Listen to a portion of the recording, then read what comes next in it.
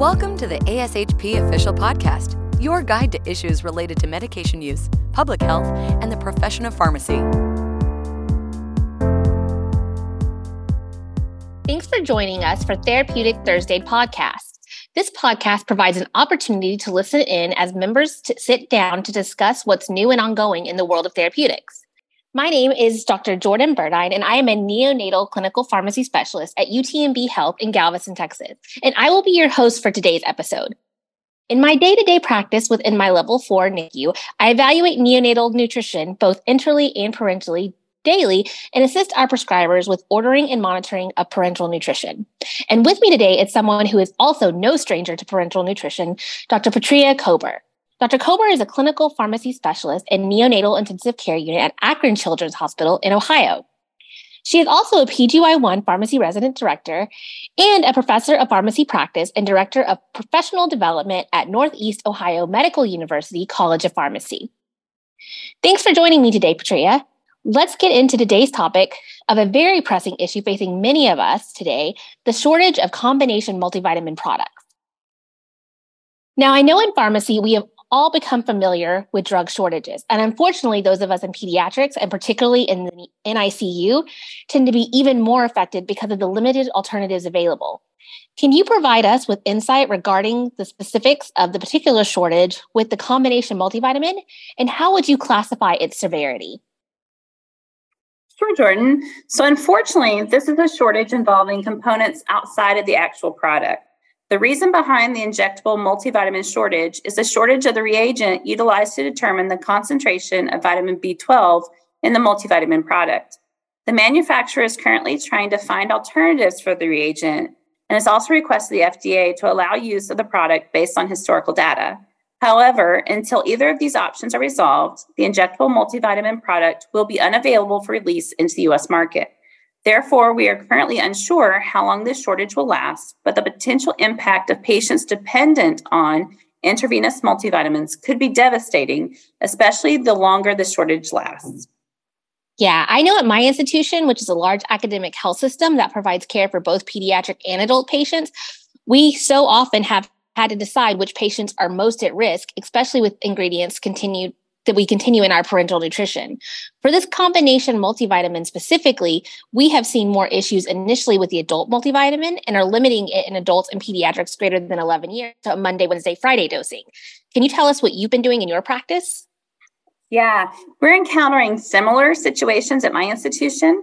The adult intravenous multivitamin supply appears to be of greater concern for us as well.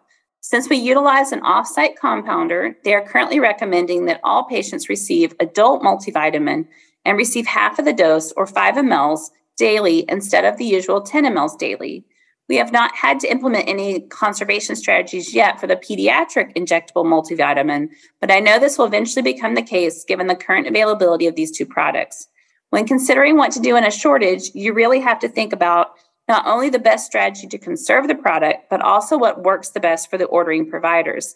With us being in an inpatient setting, use of daily half dose of product is much easier than trying to remember to give the patient a full dose every other day.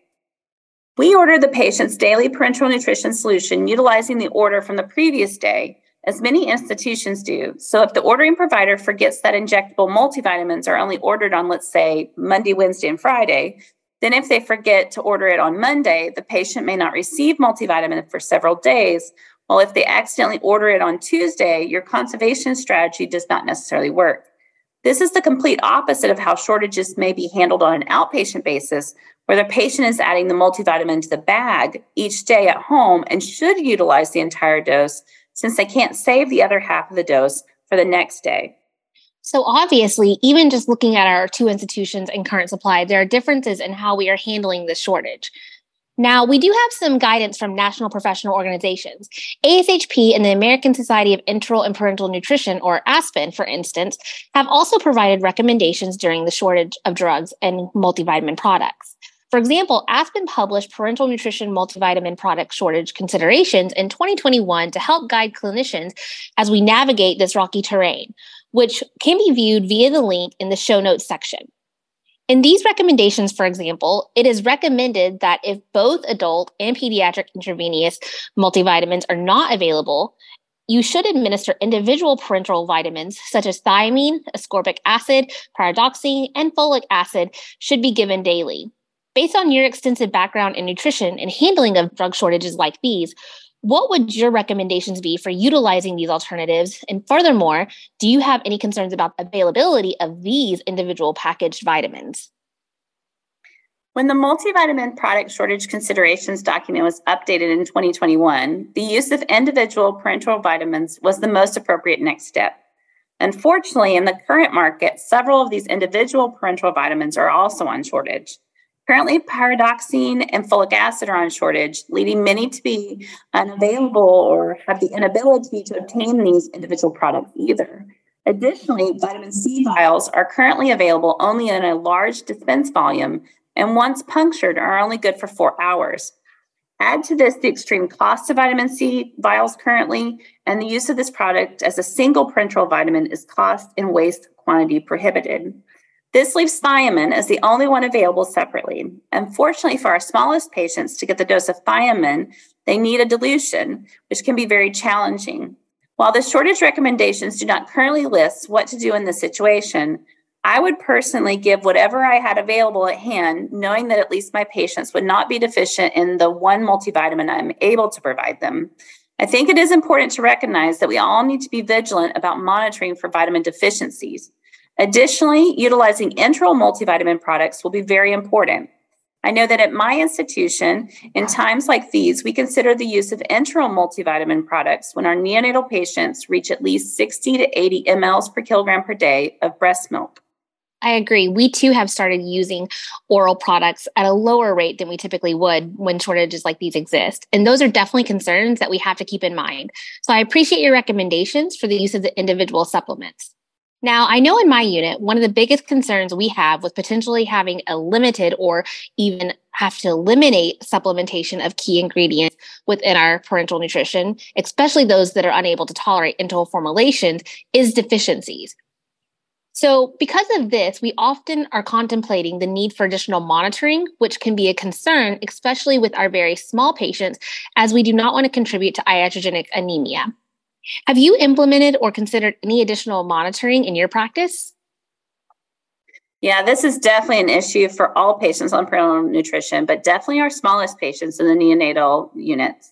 Monitoring of micronutrients such as multivitamins can prove challenging even for adult patients, since these levels are not the best markers of actual stores, as well as being affected by conditions involving inflammatory mediators.